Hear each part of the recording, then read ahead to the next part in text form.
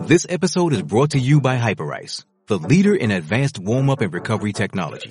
They have tons of innovative products, like Venom-heated wearables to help soothe sore back muscles, Normatec compression boots to speed up recovery and increase circulation, and Hypervolt massage guns to improve mobility.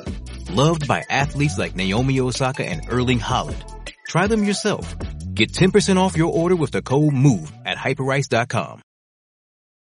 It's only a kick, a jump, a block. It's only a serve. It's only a tackle, a run. It's only for the fans. After all, it's only pressure. You got this. Adidas.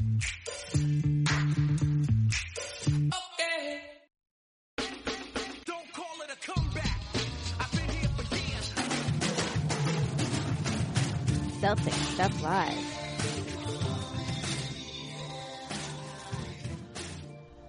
All right, so the Boston Celtics are going to be playing Cleveland on Wednesday.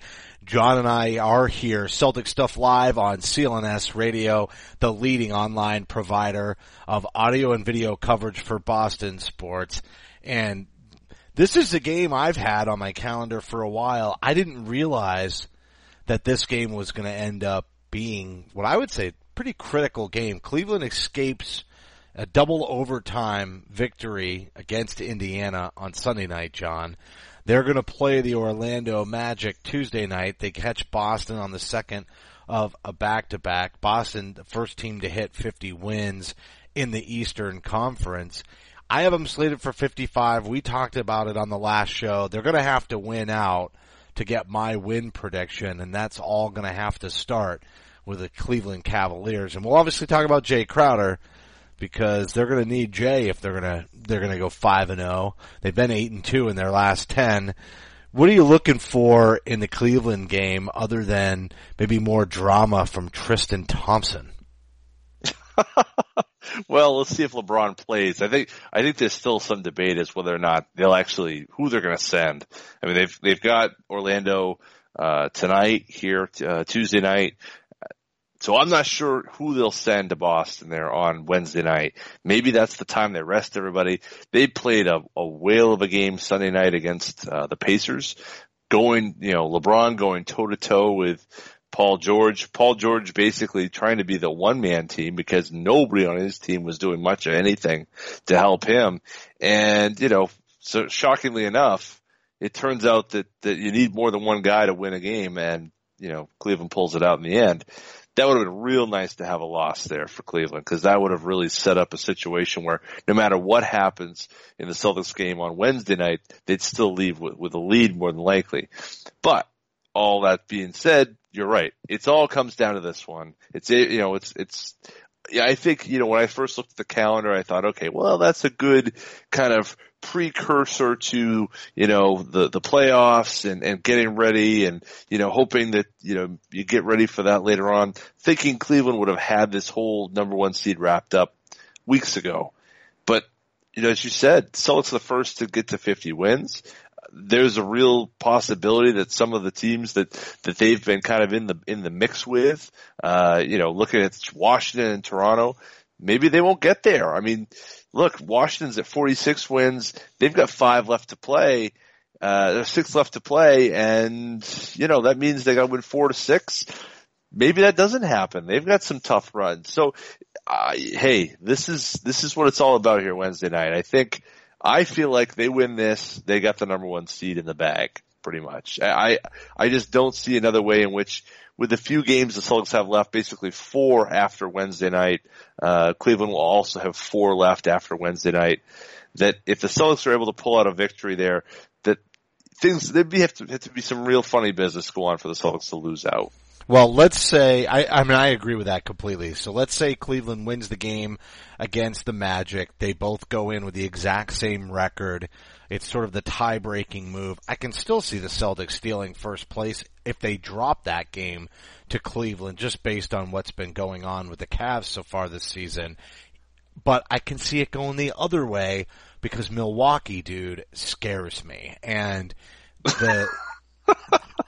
I don't know why, but they totally scare me. They kind of share the ball as part of it, so then they've definitely got a huge mismatch with Giannis Antetokounmpo. Did I say that right? That was close I enough. Wasn't ready. I didn't practice. You know what I mean? I didn't do my enunciation drills before we got on the show. But Antetokounmpo. I said it right. I definitely. Antetokounmpo. I think I it's blew. Kumpo. Is it Kumpo?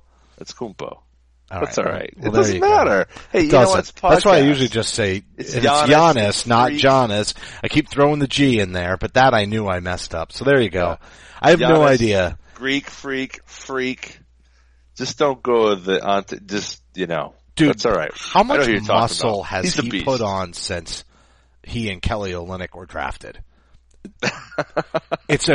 His commitment to strength conditioning really is pretty impressive. I mean, he was strong, but he's gotten big. But it's not even about the big though. I mean, it's the length, it's the speed, it's the. It is about the big. I gotta disagree with you 100%. I don't see that. No, I'm with you. He's got the handle. I'm with you as far as all the other traits making him a great player, and he'd still be a great player.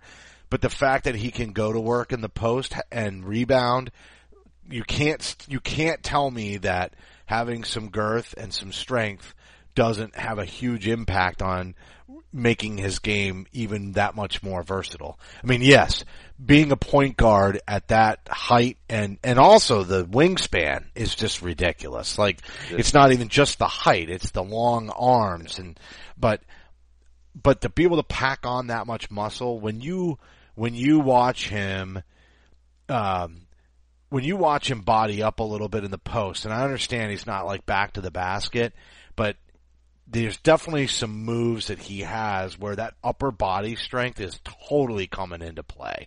And the other teams might have tried to outmuscle him if it was just quickness. Like, just grab somebody who's fairly quick, double team him, and have somebody push him back. Lock him up a little bit. But I don't think you can get away with that because, yes, he's got the spin move and he can spin out of a double even. And, you can split the defenses really well because he's got that handle and he's got that first step and the quickness. But there's just times when you need to rely on strength. And I don't know how much muscle he's packed on, but he's probably put on, I'm going to guess 25 pounds looking at the pictures. And that's pretty substantial for an NBA athlete. 25 pounds is a good chunk of muscle. The game they probably should have won this past week really highlights a lot of it, though. Even Malcolm Brogdon, which we'll get into the Chad Ford, Kevin Pelton redraft 2016 probably in the second segment. But that's a team I'm kind of glad to see them streaking up the standings. I mean, I know right now if the season ended today, Boston would be in the 1 seed, and they would probably draw Milwaukee or Washington in the second round. And it might be Milwaukee who is streaking like Frank the Tank right now. But, see, I love Frank the Tank. I've dropped that. I'm good for a Frank the Tank reference about once every 5 months. How can you not love a good Frank the Tank? I mean, come on now. Come on. But yeah, you're right. They're streaking, baby. And, they're all, they're headed for the quad. And, if I'm the Washington Wizards, I'm nervous. Not because Milwaukee is this world-beating team. I mean, look, there's a reason why they're 40-37 right now, right? I mean, it's not like they have all these players, but they haven't put it together. Brogdon's got some real promise. He can really play. Having Middleton back is a huge plus for them, but they haven't put it all together yet. And this is kind of their debut, kind of on the scene as a playoff team here. And if I were Washington, I'd want to play Milwaukee first round, probably more so than playing, Cleveland, Toronto, or Boston, but they still have not done it yet. And until they have, they're an easier mark, and I think Boston has some of that same issues. If I'm Chicago or Indiana, teams that have been there before largely, I'm looking at Boston saying, well, they've never won it before. And until you get that first series victory, I think people look at you as a team that really has a potential to be a little bit softer, not yet knowing how to get a W in the playoffs. Well, that is absolutely true, but I think that's almost like a constant in the Eastern Conference over the last decade, Yep. right? So, unfortunately so, well, you know what? I'll say unfortunate maybe for the Eastern Conference, but very fortunate for the Boston Celtics this year. I mean, a 50-win team, maybe 55 on the high end, probably going to land right at your prediction of 53 wins. A 53-win conference winner is a little crazy. So there's going to be questions abound. Injuries plagued the Eastern Conference though too this season. I mean, you know, look at Toronto. They might have been the far and away winner in the Eastern Conference if they hadn't stumbled so much with Lowry's injury. And if he gets right for the postseason, they could storm through. They still scare me more than any other team, but they've got to be 100% healthy for that fear to really kick in. Let's talk about the seeding a little bit more, but first, remind everybody, Celtic Stuff Live on Twitter at CSL_tweet live. Follow me at CSL_Justin, and John is at CSL_Duke. The entire CLNS Radio Network at CLNS Radio. Go to the Facebook page, facebook.com/CLNS fans, and download the app for iOS and Android. Simply search CLNS Radio in your app marketplace and the YouTube channel, which is really going to be heating up. I guess all of the Celtics content on CLNS Radio is going to be heating up here in the postseason, but high definition, full length locker room interviews and the Garden Report with Jared Weiss. So yeah, Toronto still freaks me out a little bit. Do you think they're going to fizzle out though?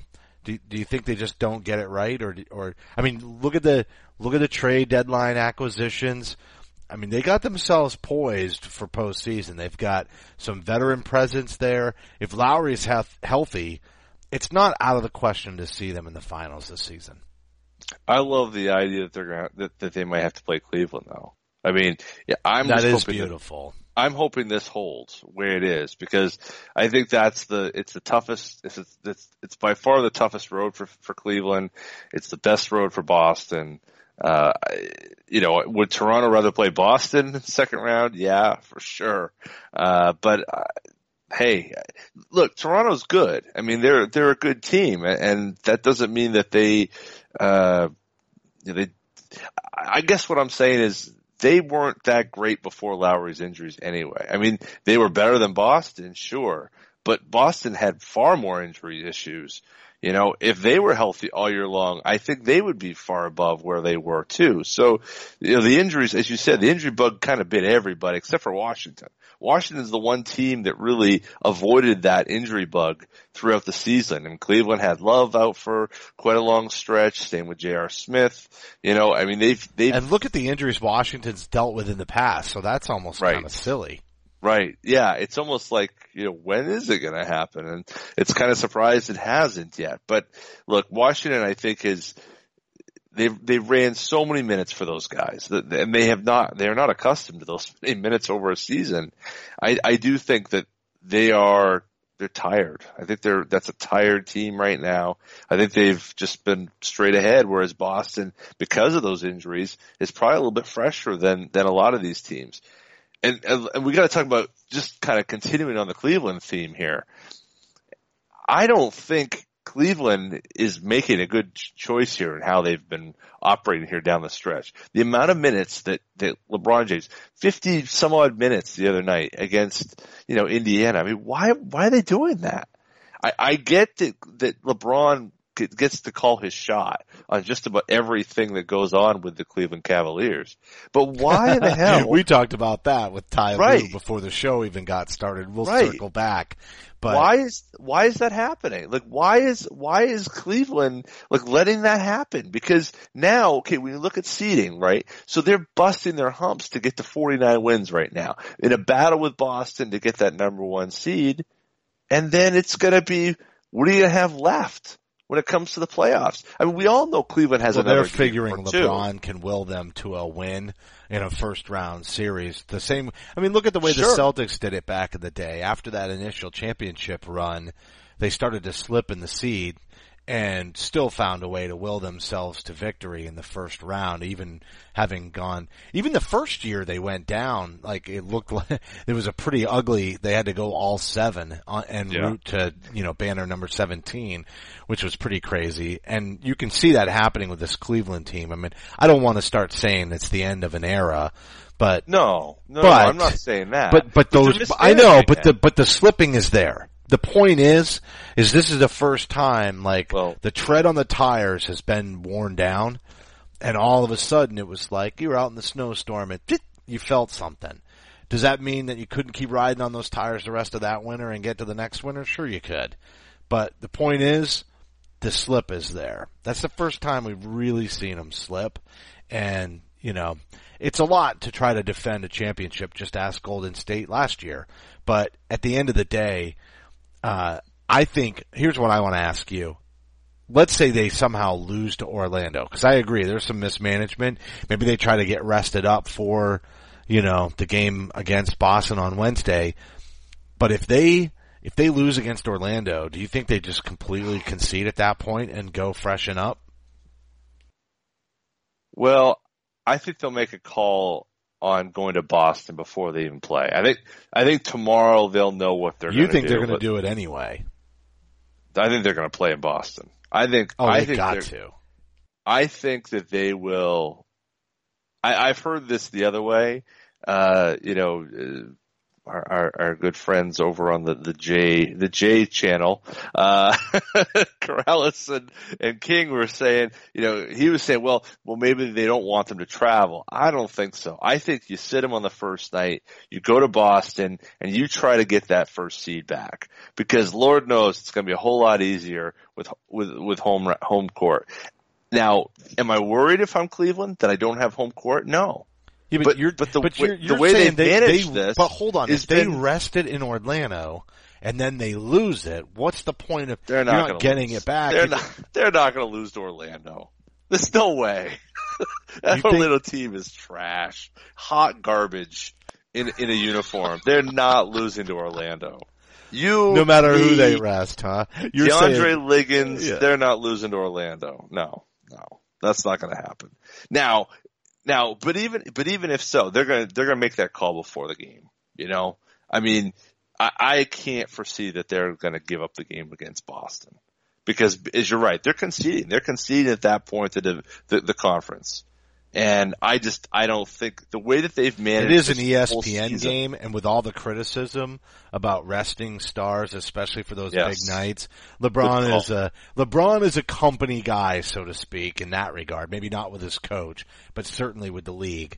And that's probably all the impetus you need right there. That's why you throw it out there, but they're probably not even going to rest that many people against Orlando. They're probably going to jump out to an early lead and then justify, reduced minutes. Because, you don't want to have to play the second night of a back-to-back a little tired, and they are kind of triangulating their travel a little bit up and down the East Coast. But at the end of they're at home against Orlando, aren't they? They're home. Yeah, they're home. So they're not really traveling all that bad anyway. No. But you probably would also not want to rest completely after a huge battle on Sunday and then, rest Kyrie or LeBron against Orlando completely, because that's 2 days. They're going to they're already not really in a rhythm. They've got to get some minutes to try to work this thing. Look at the Celtics' approach to getting to the postseason. Al Horford's like, guys, we have to get ourselves in the right mental state. And he certainly is, because look at all of a sudden, he's just so aggressive. Like, we saw him drive the lane the other night, and slam it home. I mean, no defense whatsoever in that Knicks game. But you say Cleveland can't lose to Orlando, and I say Boston just almost did. So I'm not so sure that they can't. But at the end of the day, Al, the whole team, they're playing. They're not worried about fatigue. Maybe some of that is to your point, because so many people are arrested just as a result of injuries.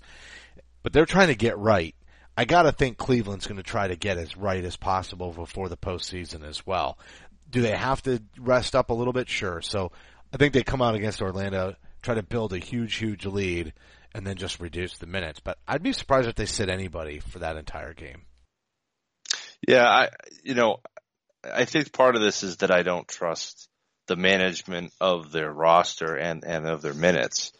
I mean, quite frankly, partly, play LeBron 50 minutes against the Celtics. I mean, I think. No, I mean against Orlando. They'll play full against Boston. You're absolutely right. But the larger point though is that what we're trying to figure out, like rationally, what would you do? Rationally, we wouldn't do this. We wouldn't have LeBron playing 50 minutes against the Pacers. I mean, does it really matter if they're the 2 seed, the 3 seed, the 4 seed? It doesn't really matter. We all know that if they play to that gear that they can get to, they're going to beat all these teams easily, right? And we all know that. I love the Celtics, but if LeBron plays like LeBron did in the finals, it doesn't matter who's on the Celtics club at this point. If they have career games, LeBron is going to be here, and everybody else is going to be at a different level, and that's the fact of it. So I'm not trying to be kind of down on the situation, but the Cavs are not managing this situation well, and there's very little logic or reason behind it. So we're trying to maybe they'll do this or that. It's like, if I'm Ty Lue, I'm telling LeBron, you're not playing 32 minutes from the All-Star breaking on. I mean, on average. And he's still second. It wasn't a nationally televised game either, so I don't think there was pressure on LeBron to have this big shootout with Paul George either. He's doing this on his own, and he's not realizing his age. In my mind, that's what's going on. That's my point about the tires skipping a little bit. It's starting to show. It's starting to show. No, I agree with you there. And the other thing is, the bench isn't what it was. And the other piece about that is, they don't have the pieces to build the bench around him. They spent all their chips to get they mortgaged it all. J.R. Smith. That's right. And Shumpert. And so this is what they got. And if they can get guys off the scrap heap, this is like what happened with the Celtics in 10. This is like the 2010 Celtics right here. This is the third year of LeBron. It's the third years of 3 max guys on the roster. Okay. And in the first year you had young players. They weren't able to get it done against the Warriors. Second year, who made people believe, including myself, that the 09 Celtics would have been better than the 08 Celtics. KG gets hurt. It doesn't work out. In that case, Cleveland wins the title last year. Okay, this is year 3 of this core, right? Now look back at what the 2010 Celtics had. There was no PJ Brown. There was no Sam Cassell. I mean, things. Was that the year they brought in Shaq? Is that when they pulled in Shaq? Or was that a year later? No. That was after that. Yeah, they had, that was when they brought in, Rasheed Wallace, and so the core was still there in large part, but Posey was gone. You didn't have the bench. You couldn't afford to keep the bench you had 2 years before. And so it did start to slowly slip away. More was on the backs of guys like KG and Paul and Rondo and Ray. And okay, so now you got to put more on the back of LeBron, more on the back of Kevin Love, more on the back of Kyrie Irving. And I think that's kind of the tread slipping. It's a great analogy. Now, the Celtics club was about 6 minutes away from being a champion. And that could happen to this team too, but I think this Warriors team is better than the 2010 Lakers by a long shot. And I also think that this Eastern Conference, if it can kind of get its head together, it doesn't have the head cases the 2010 Eastern Conference had. We don't have pre-Miami LeBron. We don't have Dwight Howard here. This is it's a different group of teams that the Cavs have to go through. And I think it's going to be a tougher road. Do I think Cleveland gets through? If I were a betting man, yeah. But, what we're seeing right now, you and I talking about the minutes, to me that's indicative of where they're headed as a franchise. And I'm feeling like maybe maybe they're not at the end, but their ceiling is lower than we would have anticipated even a month ago. Even lower? Yeah. Definitely. Because they don't look at the last time they played, right, Justin? Remember when they came in, and I don't know if you remember the lineups, but they tried to go with a real offensive minded group in there with LeBron. Like they had Korver was in there, Derek Williams was in there, Darren Williams was in there. They were trying to find some ways to get some offense, but they couldn't stop a nosebleed, right? And then it's like, okay, well then let's get Shumpert and let's give Richard Jefferson. You're right. It's like Ty Lue is just throwing it against the wall. Yep. They don't have lineups that can do everything. Like they have lineups that do one thing, but they can't do both things. And I think J.R. Smith's return is really big for them. If he can play anywhere low to the level he was in the playoffs last year, that's huge. That's huge for them. But the team we saw last time, Celtics could beat that team in a 7-game series. Well, that'd be nice. And hopefully we'll get a little preview on Wednesday, but it's going to be so much different in the postseason. Those lineups will all of a sudden do different things. Even if J.R. Smith isn't healthy, it'll just be different. It just will be. And that's what the postseason does. The postseason changes everything. And I'd love to say we see Cleveland stutter step in that first round. And we go, oh yeah, there they are. They're slipping. It's that tread. But again, we can go back to the Celtics even in the championship run. But several first rounds, or the first round of the playoffs in the cage, the second coming of the Big Three era, they stuttered in that first round. It was almost like they had to cut their teeth. And they often finish the season a little funky too. And, they would sometimes limp to the finish. And some of that probably was their age, but there again, you can draw some comparison at least towards LeBron. And I think you make a nice point about the bench and the supporting cast. They've mortgaged that so they don't have one, or maybe not like they did. But at the end of the day, this team is vulnerable, maybe, but we're not going to know until the second round. It would be awesome, to your point, if Cleveland and Toronto could kick the crap out of each other for that second round. That would be, even if Boston faces Milwaukee, well, you know what? Boston and Washington could be a kick around as well. The only thing is there may be some merit to what you're saying. Washington may have just run out of gas. That's what I'm hoping for. I mean, I think that's what we're all hoping for, right? Is that the gas tank is empty. It's on E. You know what I mean? That's what we're all hoping for. I think LeBron is capable of that higher level. If I'm Ty Lue, I go to LeBron and I say, look, if you're healthy and you're feeling good, we can limp through a first round series and get our act together in the first round. No matter who we're playing, whether it's Milwaukee, whether it's Indiana, Chicago, whatever, any of those first round series, we can figure it out. It's the second round where we need to be ready. And in a 4, 5, 6 game series, they can get that right in the first round. I would shut him down for 2 weeks, just like that little sabbatical he got a year ago when he went to Miami for 2 weeks that he took off. And he had an unbelievable finals. I think he's going to need that to get his body right. LeBron's not the problem in Cleveland, but him being he's not going to be the solution if he's trying to be the solution every night down the stretch heading into the postseason. He's got to be he's got to be the solution in May and June. And he's not going to be if he has to be the solution in April. Take the L's, go further down the Eastern Conference, seedings, and then kick it in when the seedings are set and then beat go your way up from underneath. I mean, in 2010, okay, the Cavs were the 1 seed. I believe they were the 1 seed going into it.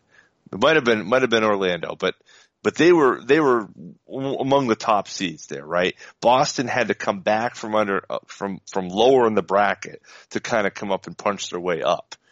And he saw what happened there. It didn't matter that Boston didn't have home court through much of that playoff run.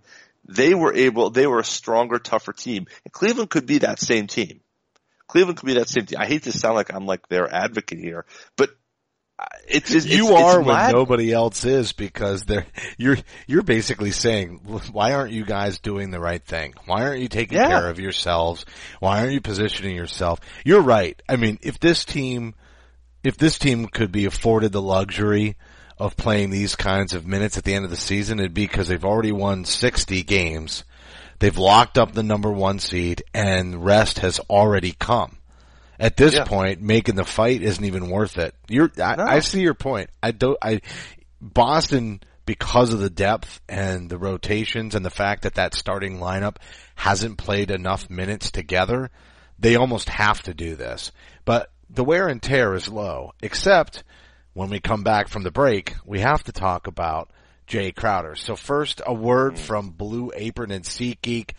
Blue Apron's mission to make incredible home cooking accessible to everyone. Blue Apron knows that when you cook with incredible ingredients, you make incredible meals, so they set the highest quality standards for their community of artisanal suppliers, family-run farms, fisheries, and ranchers. And for less than $10 per meal, Blue Apron delivers those seasonal recipes along with pre-portioned ingredients to make delicious home-cooked meals.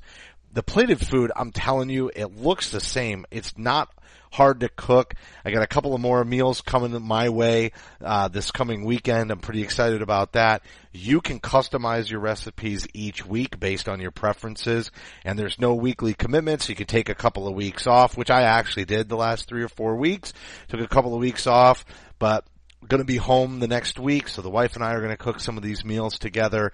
The ones that are up and coming: spinach and fresh mozzarella pizza with olives, bell peppers and ricotta salata, sweet and sour salmon with bok choy, carrot and ginger fried rice, and Parmesan crusted chicken with creamy fettuccine and roasted broccoli, and then also baby broccoli and fontina paninis with hard-boiled egg and arugula salad. See, John, I love it. I'm always good for not knowing one of these foodie terms. Check out this week's menu and get your first 3 meals for free with free shipping by going to blueapron.com/Celtics. You're going to love how good it feels and tastes to create incredible home-cooked meals with Blue Apron, so don't wait. That's blueapron.com/Celtics. Blue Apron, a better way to cook. And as the Celtics playoff push heats up, and it really is heating up, we've got just a little over a week and change coming up. SeatGeek is the smartest, easiest way to get tickets to every game, and I know you're going to be getting yours. If you're in the Boston area, you're going to be going to one of these playoff games. With SeatGeek's seamless mobile experience, you can buy and sell tickets in just 2 taps. SeatGeek helps you find the best seats at the best prices, fully guaranteed. There's nothing like being in the stadium for the biggest plays of the year, and SeatGeek will get you closer to the action for a great value. SeatGeek saves you time and money by searching multiple ticket sites to compare prices and find amazing deals. And to get you the most bang for your buck, SeatGeek rates every ticket based on value to help you immediately identify the best seats that fit your budget. Plus, every purchase is fully guaranteed, so you can shop for tickets on SeatGeek with confidence. And it doesn't end with sports. SeatGeek also has plenty of concert, comedy, and theater tickets available too. I think I mentioned I bought tickets to the Hershey Bears recently, but Jim Gaffigan is another personal preference, a suggestion there for tickets. I know he's on tour, and best of all, our listeners will get a $20 rebate off their first SeatGeek purchase. So to get your $20 rebate on tickets, download the SeatGeek app, go to the settings tab and click on add a promo code and enter our promo code CSL 2017. SeatGeek will send you $20 after you've made your first ticket purchase. So download the SeatGeek app and enter promo code CSL 2017 today. So yeah, John, Jay Crowder, the elbow weirdness, that's got me a little freaked. This starting lineup does need time together. We thought we were kind of cruising, and Avery Bradley missed a game because of the flu, but then he misses another game because of the flu. I think that's throwing him off a little bit, and we really don't know what to expect in this Cleveland game, and no updates as of the time we're recording this. So, we'll still have plenty of time by the time everybody listens to this before the Cleveland game, a full day and a half anyway. But there's been no updates. The Jay Crowder weird elbow freaks me out a little bit. Do you remember that season? And it wasn't the season Paul dealt with all the knee stuff and everything, or the ankle. Like, was it the knee or the ankle? Well, he had the elbow too. But he had the elbow, but that was a season before, right? I think it was when he missed. All that. I think the elbow season was 07, which was the foot, also the year of the foot, because foot. That's right. Remember because he came back and he had that elbow pad on when they first got the KG guys together. It seemed like he was comfortable with it for a little bit, and then for some reason I thought that the elbow was bothering him the season before the foot injury, or maybe that's when it started. I looked back a little bit because I started thinking about it when I heard the weirdness, and then Brad Stevens made the comment about he didn't know if it was his bursa or not. And Paul was struggling with bursitis, and they were just sucking fluid. I remember talking with JB about this on the show, all three of us, and they were just sucking pus out of his elbow. Yeah. That's the last thing we want. It's the last thing we want to see from Jay Crowder, especially because you know what's going to aggravate that? Contact. And this is a guy who's going to need to be able to take contact. If we find out it's some weird malingering thing, and hopefully it doesn't hold him back like the high ankle sprain, but if it is the bursa and he winds up having bursitis, that's going to freak me out because that's a lot of management in the postseason for a guy who's probably the most likely to take contact throughout the postseason. I mean, he's the dirt dog. Yeah, well, and the other piece of that too is that, like, I mean, thank goodness it's not a shooting elbow, right? Because that would be, not disastrous, but that would take away that 3-pointer. That'd be a big problem. It would be an issue. Well, if you're a 40% shooter, I mean, they need him. They need his scoring, right? So, I mean, you're right.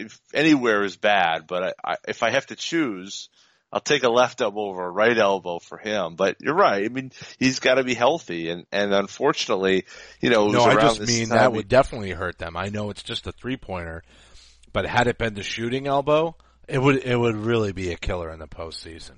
Sure. No, I think that he's, we're going to see what this is all about. The tingling thing is kind of weird. That doesn't seem like a tendonitis issue. I mean, that just seems like it's I don't know. I was thinking more of a stinger, but then, to see it blow up like that, that's not, usually if someone, gets some sort of nerve deal, usually you're not going to have, swelling like that. So it seems strange that we haven't heard anything yet. But maybe they were getting some time off. Right. So what do you do in this case? They didn't rest him last year.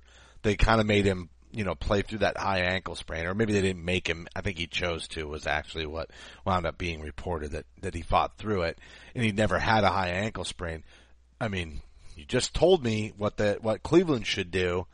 What are you going to do in this case? You're just going to put him on the shelf and hope that it sort of inflammation goes down and everything corrects itself before the postseason, and then you sort of roll the dice with whether or not he gets heated back up in time in the first round?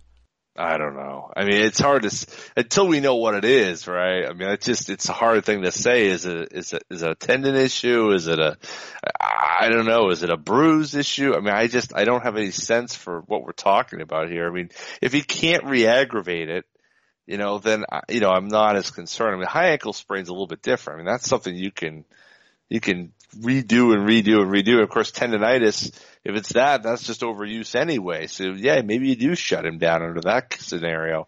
I think it just depends upon what the prognosis is for his, for what's going to happen there. But, look, after this game against Cleveland, okay, here's the thing. It's so funny. I just pulled up the schedule and I started doing the exact same thing. They don't need him to finish strong. No, they don't. But they do need the starting lineup to get minutes together preparing for the postseason. I mean, that's one of the biggest comments that Horford had, and Horford is definitely out there playing at a different level than he has all season long.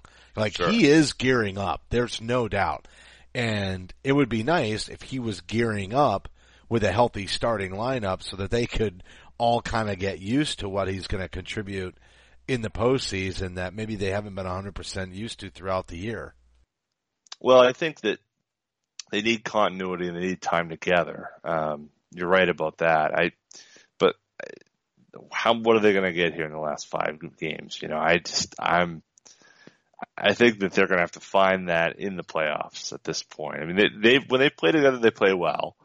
But, what are you going to learn playing against Charlotte, Brooklyn, a failing Hawks team, a Bucks team that may rest some folks? I mean, it's hard to get anything out of Well, hold on. We need him for the Nets. We need him against the Nets, and this is why. The Nets all of a sudden are playing well. They're on a little, for the Nets. For the Nets, they're on a little bit of a run. Sure. There are people out there that are worried about the Lakers. I mean, that's not happening. I'm not worried about that, but I don't want to lose to the Nets in the second to last game of the season. Right. And the Nets have played us tough, and they've gotten better. This will probably be the best Nets effort we'll see all year. Look, there's a 4-game gap between Brooklyn and the Lakers. Okay, if Brooklyn and they've got this is crazy. They've got 5 games to play. So if Brooklyn hasn't lost between now and then, and the Lakers haven't won between now and then, that will clinch the thing. So I fully expect it won't matter at that point. The Celtics first round seedings in the East will be far more at play than that. But do you want to lose to Brooklyn? No, you don't. But is that a game where you could rest some people? Probably. That's probably the last game that you have where it really doesn't matter at all. That's a Marcus Smart show off game in the waiting. Sure. Yeah. Let's let Terry Rozier go nuts in that one, Let's let Tyler Zeller. Terry's been hot. He's been well. And we could definitely, you almost want to see that second unit, even though we know that won't be the way that the rotations play out in the postseason. There won't be wholesale, trade-offs. There'll be a guy coming in here, a guy coming in there, maybe 2 at a time. But the starters are going to play a lot of minutes, unless there's a blowout going on. Right. However, that second unit, the Jaylen Brown, the Marcus Smart, Terry Rozier, Kelly Olynyk, and I guess Jerebko, right? Because we want to get Jerebko. He'll see some postseason run. Probably those 5 guys. Wouldn't be bad to just start them in that Nets game and see what they're made of. They're going to falter, but hopefully the seeds will all be determined at that point. Maybe they will, maybe they won't.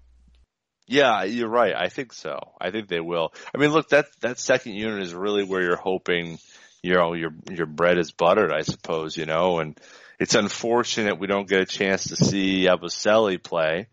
This would be a great opportunity for him here in these last few games, but actually the Red Claws. That was such an excellent transition right there, because we have Yabusele on deck. It's almost like we planned this before. Done. Yeah, I was going to say, it's like you're a pro. It's almost like we've done this for a few years, 10 years, 10 long years.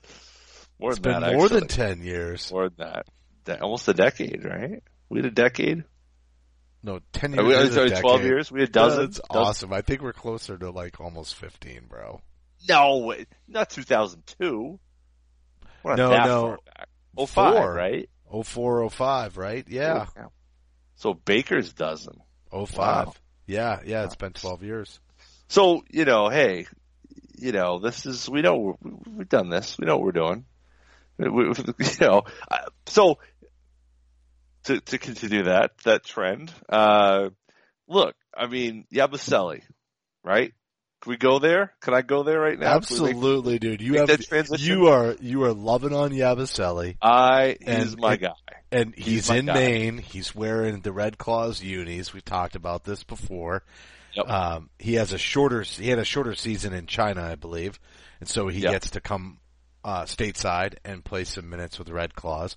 Obviously, we're not going to see Zizic or anything, but the highlights are impressive. And he is we thought that Big Baby was an athletic wide body. Nope. Yabusele puts Big Baby to shame in terms of athleticism. He puts Big Baby in the corner.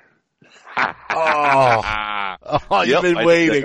Dude, the way that rolled right out, and then you were already laughing at yourself, before you finished. You've been waiting on that. I have. Have you not used that on Reddit or Twitter yet, or did that you saved it? Save that gem for the show. Not the last time I used it either. Get used to it, folks. Long-time listeners know Big Baby was not a favorite of mine, but Yabusele, on the other hand, is a favorite of mine. It's kind of funny how the worm turns like that. Yep. But Yabu, my guy Yabu here. I mean, look, he goes out there. I mean, second game ever in the United States. Forget like D-League. Second game in the United States, 20-10. Okay? Plays like 25 minutes. The three. Oh, yeah. And he's got a fairly quick release for a guy. Like, this is why they compare him to Green. Right. He can't defend, though. That's the issue. That's where it's going to hold him back from getting minutes next year, is that defensively, he's not there at all. Yeah, he's almost like Sullinger a little bit, and he'll be able to get the rebounds, and he'll be able to box out, and he'll be able to do some of that dirty work. But will he have the rotations down? Big question mark. Yeah, that's why we won't see him probably right off the bat next year. Is that defensively, he loves to call for the ball a lot. Hey, the old, when you're playing pickup, you're clapping your hands, you get your hands up, waving, come on, give me the ball, I'm open. Like, yeah, we know, guy. There's like four other guys here that can put the ball on the rim too. The thing is, of course, as a fan, I want to see him get it because I want to see what he can do. But yeah, he is, that kid, not only is he just athletically just a freak, but he battles for those rebounds. I mean, offensive glass in particular is really a strong point for him of really getting into the glass, creating opportunities for him and his teammates. He's got a pretty good eye. I mean, I wouldn't say he's a playmaker. That's where the Draymond stuff falls off the map, because he's not the playmaker Draymond is. He's certainly not the defender Draymond is, but he has that burst and that ability to protect the rim. It's a question of his intellect and his want on that end. But yeah, I mean, listen, if you're not watching D-League games, if you haven't come to Maine, look, they're in the playoffs. They're going to have one, maybe two games in that first round. Come on up. If you haven't already come up here, go to the expo, check out a game. And if you haven't, all the games are on Facebook. So my son and I were sitting down watching the game on Saturday night as they were closing out against the Windy City Bulls. Won that game pretty handily, and it was great. I mean, oh my gosh, it was Yabu, baby, and which leads into the next thing. Dude, I love it that you went to the game. I mean, I watched it. Oh, you watched the game. I'm sorry. I thought you said you went to the game. I'm surprised you didn't. I watched it. I will watch as many Yabu games as I need to, because he is my guy. He's my guy. All right. He is. You've got I was just going to say, you sound worse. Like if Yabu was here this season and it was Jaylen Brown and Yabu was going off shooting threes, even though he was getting destroyed on defensively. Sit him. That's what you would say. Remember all those power forward minutes that my boy got? You would have been like, why is he getting those minutes? Why is he taking those minutes? Very salty. This would be a very salty podcast with that type of. It might be next year. It just might be next year. We'll have to see what happens in the off season, but it could get ugly. I think Jalen's going to play more than him. No, but you're right. Yeah, look, I'm pretty sure of that too. I'm confident. Although it didn't look so good for him Sunday. No, yanking him after what, like 90 seconds or whatever? I can't remember how far into the game it was, but no, he did not stay out there. Jared Weiss had a really smart thing that he wrote on Twitter the other day, where he said that it wasn't like earth shattering, but he's like, Brad Stevens is breaking down Jaylen Brown as a person and rebuilding him in his own image. And I thought, yeah, that's really awesome. It's basically what he's doing. It really is. I mean, he is the guy who you saw at Cal is not the guy who you see right now for the Celtics at all. And the type of thing that he did to start that, and Jared said this before the Knicks game. I think it was on Saturday, actually. to go from, pull him out and then you put him back in. That's the mark of, I'm going to take your Jaylen Brown love, spot for a second and say, that's the mark of a mature kid. Cause a lot of 20-year-olds would have gotten pulled out of there and would have gone. Fade. Wilted. Yeah. Yep. And he went in there and had a good game, had a great game. It's a good thing that Kevin Garnett isn't on this team, right? Cause I think he'd like him though. Oh, he'd love him. He'd love him. But, I think he's but where you talk about somebody, getting broken down after a quick yank and, since we already brought up Glenn Davis, you could see Kevin getting all up in Jalen's mug. He would, but I think Jalen would take it. Although the funny thing, I don't know who was that said it. They were doing some interview and it's like, who's the guy that thinks who's the smartest on the team? And they said, Jalen thinks he's the smartest of the team. He's not anywhere as smart as he thinks he is. I thought that was kind of funny. I don't remember who said it. It might have been Jay. That might have been a Jay Crowder comment, but hey, we gotta talk about this top 10 thing. Can we get to that? Yep. Let's hit that and then we'll close out the show. Since you brought up Yabu, why don't you tee it up from there? So here's the thing. So Kevin Pelton, Chad Ford, they redrafted in effect the 2016 draft, right? Who are the top 10 players in that draft? So if you redraft them, what are the order, right? Both guys said Ben Simmons, unquestionably number one guy. Hasn't played a minute, right?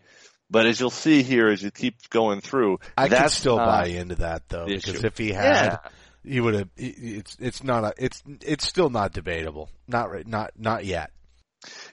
I would say as a Duke fan partially, but really as I think someone who watches, I think they diminish a bit of what Ingram can do in this. I think it's a bit unfair. And you look at the second guy. So Pelton says Juan Hernan-Gomez from the Nuggets, and Ford says Skal Labissiere is the number 2 guy. Look, I think they're in the conversation, but I would certainly not pick them number 2.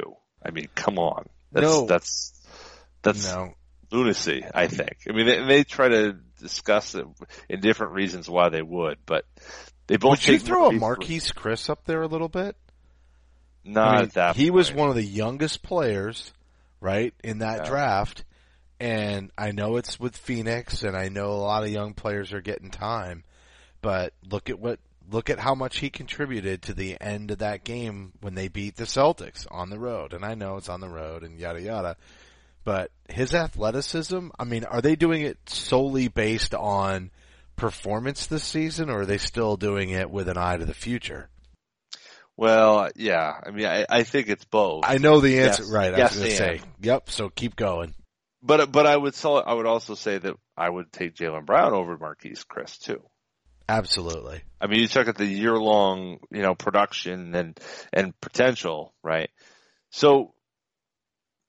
Then now it starts to get interesting. So Pelton takes Brogdon 4. I think we all agree Brogdon's had a hell of a year. Might be rookie of the year, right? I mean, really phenomenal year.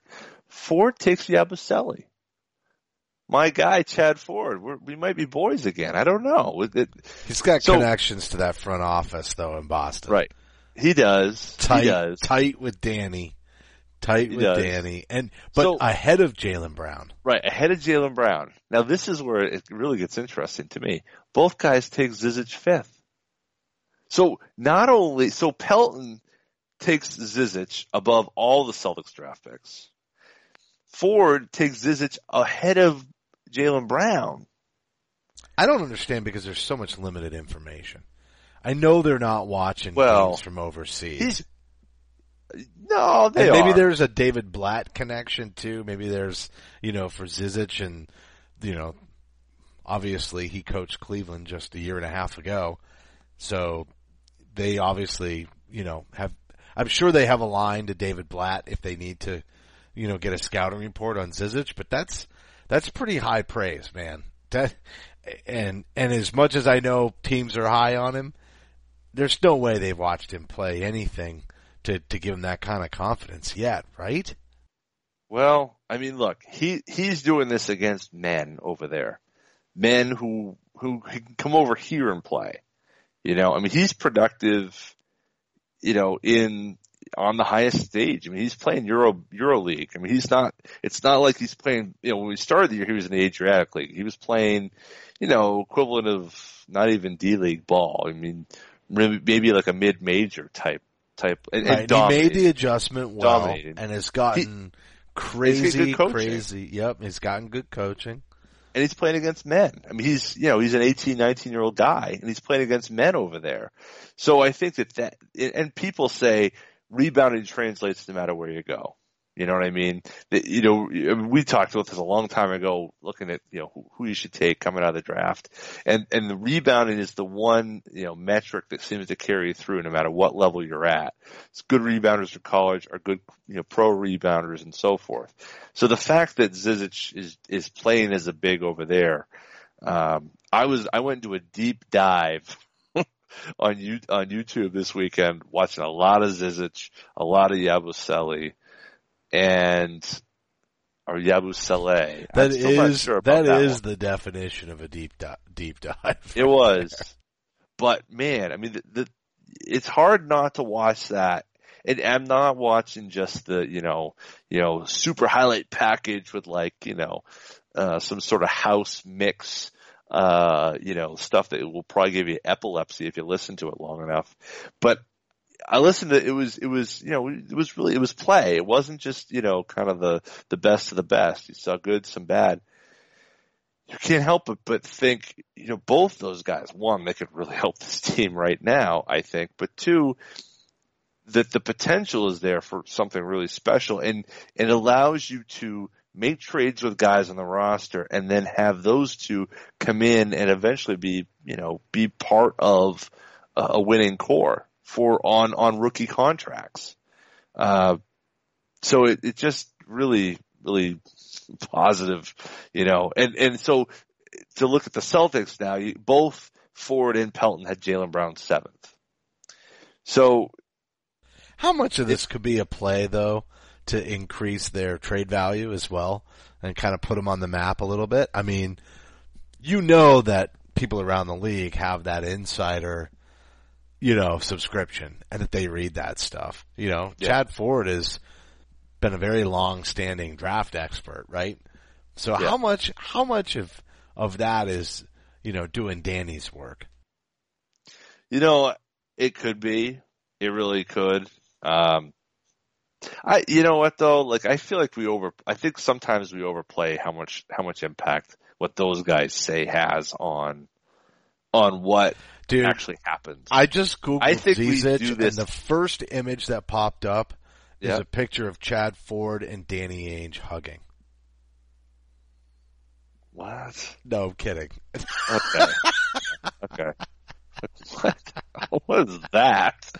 I just mean, I'm telling you, I think there's some posturing here. I do. I mean, look, I'm excited about the players. Well, why Pelton? Why would Pelton do that? It doesn't make, I know what you're saying, and yeah, I mean, I get it, but at some point, okay, Skal Labissiere second, Juan Hernan Gomez second. I mean, this isn't you could argue with what you're right. The whole thing is a little oddball. It's not just one or two. I agree. I mean, Jaylen Brown below both guys seems a little bit crazy to me. I mean, to go through those 5 of each of those guys, I mean, Bender, Ingram, Brown, are the last 4 of those 10 from Pelton. Brogdon, Bender, Chris, Brown, Ingram are Chad Ford's last 5.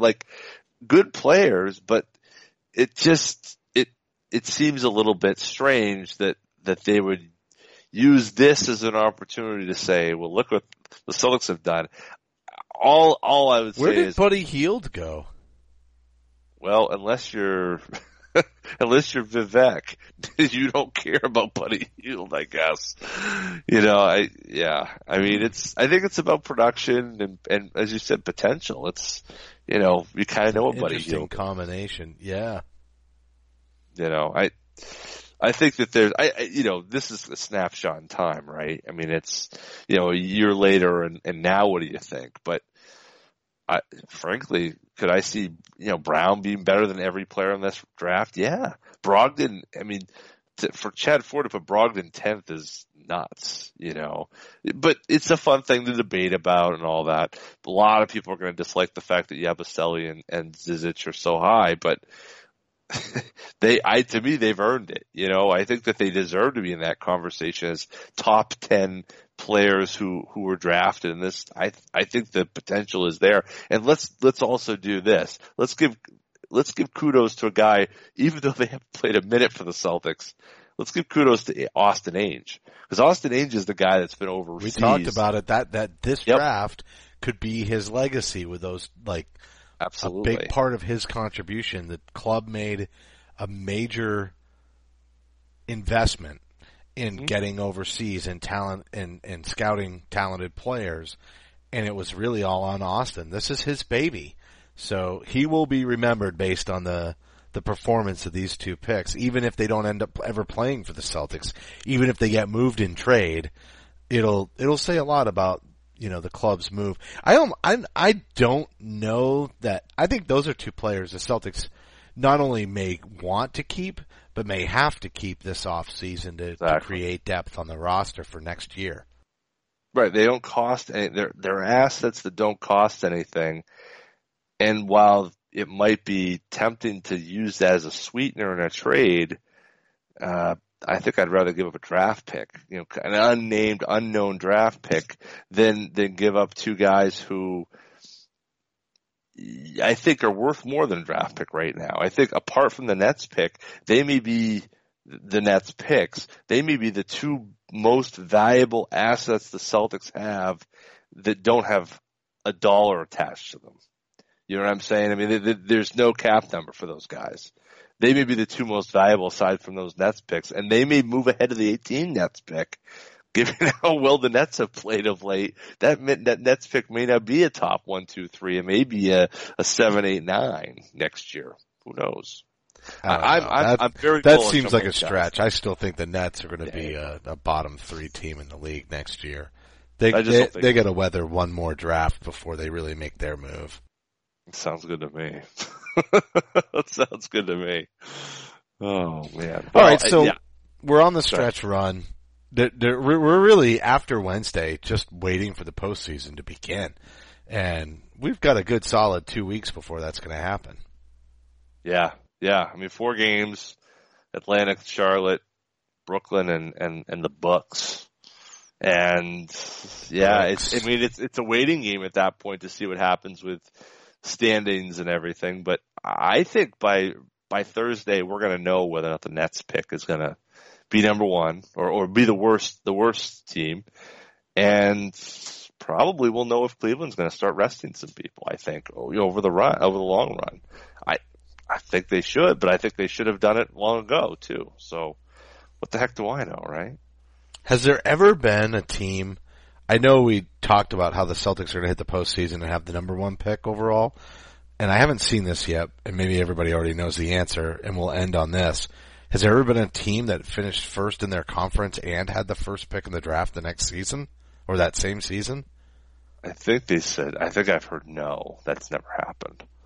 Bizarre. But can you imagine? That would be absolutely bizarre. Yeah. Yeah. All right, that's going to do it for this week, everybody. We're going to be back in a week's time, and we'll wrap up the very end of the season at that point.